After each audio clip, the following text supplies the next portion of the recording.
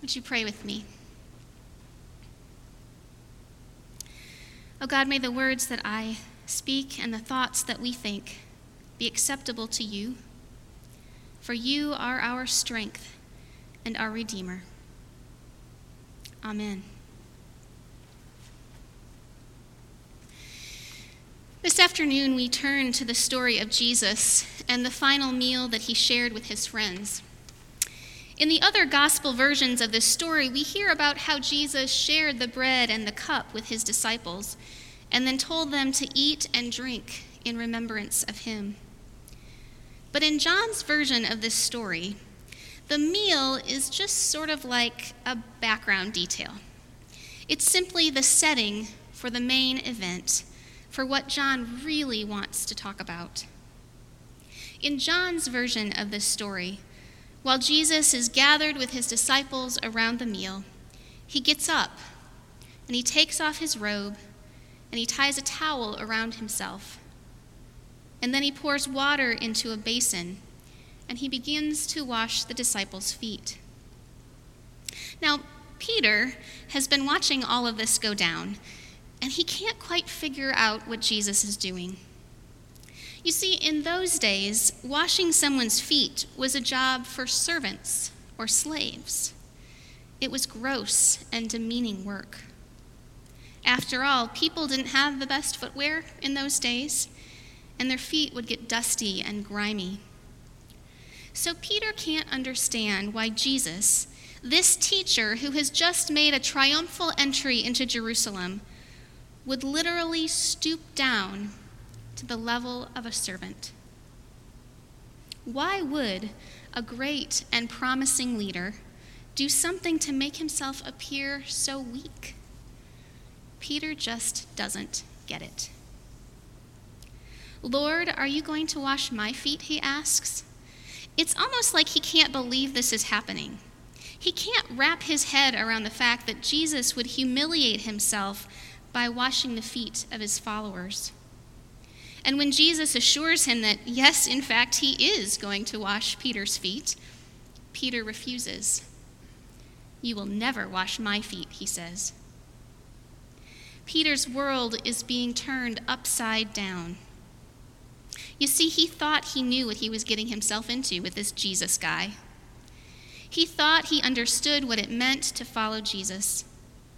He expected Jesus to act like every other victorious military or political leader he had ever known. He thought that Jesus would demonstrate his superiority, not get on the ground and do the work of servants. Why would Jesus show such weakness? All of Peter's assumptions are being called into question. Now, I have to admit, I'm identifying more with Peter this year than I ever have before. Our world feels like it has been turned upside down. It feels like everything that we've always taken for granted has changed overnight, and all of our assumptions are being called into question. It's hard to know what we can count on right now. Even the way we've always done church has changed overnight. I am preaching in a nearly empty sanctuary, and that's just weird. Our choir can't practice together. Our Sunday school classes have to meet over Zoom. Our mission trip to Guatemala has been postponed, and we can't even care for our neighbors here in Nashville in the same ways that we've done before. I'm not saying any of this to complain. Okay, maybe I am complaining a little bit. But I'm also simply just naming the fact that things aren't anything like we've ever known before. A friend of mine called her grandmother Doris, who was in her 90s, and she asked her if this reminds her of World War II. Her grandmother said, "No. During World War II, we were united. Every other day was a community fundraiser, a sewing circle, a prayer service. Together. We were together." She said, "I've never seen anything like this before." We are experiencing a seismic shift in our world. And like Peter, we're trying to wrap our heads around what that means. When our world has turned upside down, what does it mean to follow Jesus? What does it look like to follow Jesus in the midst of a pandemic? I think for some of us, this time is busier than it ever has been. Some people have suddenly found themselves unable to work, and they're having to scramble to get unemployment benefits or look for another job. Essential workers are having to carry on under extremely stressful circumstances. And those who are working from home are having to adapt to new ways of communicating and getting work done. Many parents are trying to teach school and parent and work all at the same time, and they're feeling like they're not doing very well at any of it. And then on the other hand, I've seen people on social media talking about how we should be using this time. It's such a good time to learn a new language. We should be taking up new hobbies. We should be teaching our kids how to be rocket scientists. Whether or not we're still working, many of us still feel like we should be using this time productively. Our culture has conditioned us to think that if we're not busy, if we're not being productive, if we're not striving for excellence, well, then we're somehow irrelevant or weak or not good enough. I read about a study in Business Insider the other day, and it found that even if Americans will be away from their jobs for 2 months, we will still work about the same number of hours in the year as an average German worker before the pandemic. But here's the truth, friends. Here's my truth, anyway. Even when I am trying to be productive these days, I am just not functioning at peak performance. My brain is fuzzy and I am not clear-headed. I'm happy 1 minute and then I am really hot-tempered the next. I'm not sleeping as well as I could, and I might just need to buy some stock in the chocolate industry. I've been eating so much. In other words, I would love to be productive right now, but most of the time I just feel weak. And if you're having a similar experience, I want you to hear that that is normal. All of this, whatever we're feeling right now, all of it is a result of grief and anxiety and this collective trauma that we're all experiencing. And no one should feel pressured to do anything more than to simply get by in the best way that they know how. In other words, it is okay to lower our expectations. In an article in the Washington Post, psychotherapist Dana Dorfman says that there is no right way to get through this other than allowing yourself to just be your own way. She says if you're carrying any guilt about not producing your best work, you have permission to let that go. She also says that if being productive is a coping mechanism for you, well, that is okay too. Just make sure that you're not overextending yourself and burning yourself out. Take care of yourself. But here's the deal. We may feel like all of our human frailty and weakness is on display right now as we scramble to figure out what new normal is. And all of this social distancing that we're doing, all of this staying home and hand washing and mask wearing, it may not seem like much during the course of our day.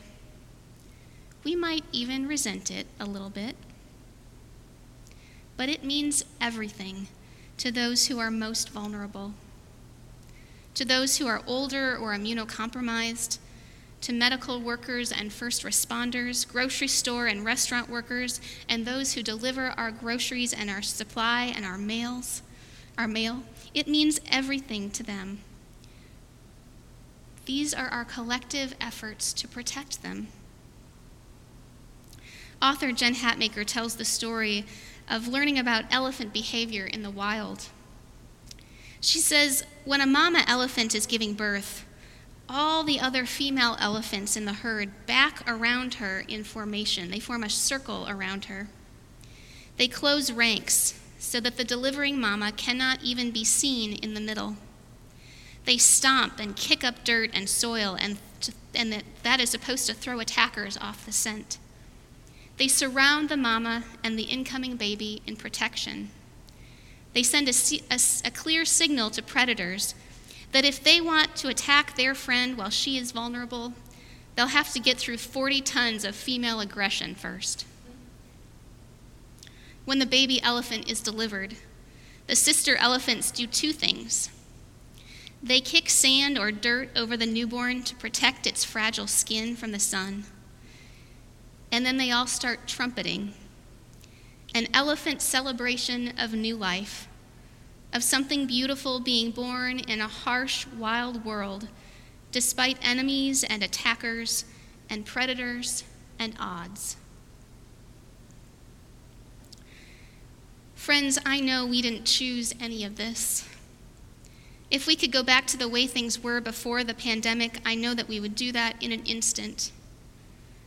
But our collective efforts to flatten the curve, our willingness as a society to stay home, to give up on so many of the conveniences that we used to enjoy, our willingness to figure out how to work and worship and form community in new and different ways, all of it combined is an act of love.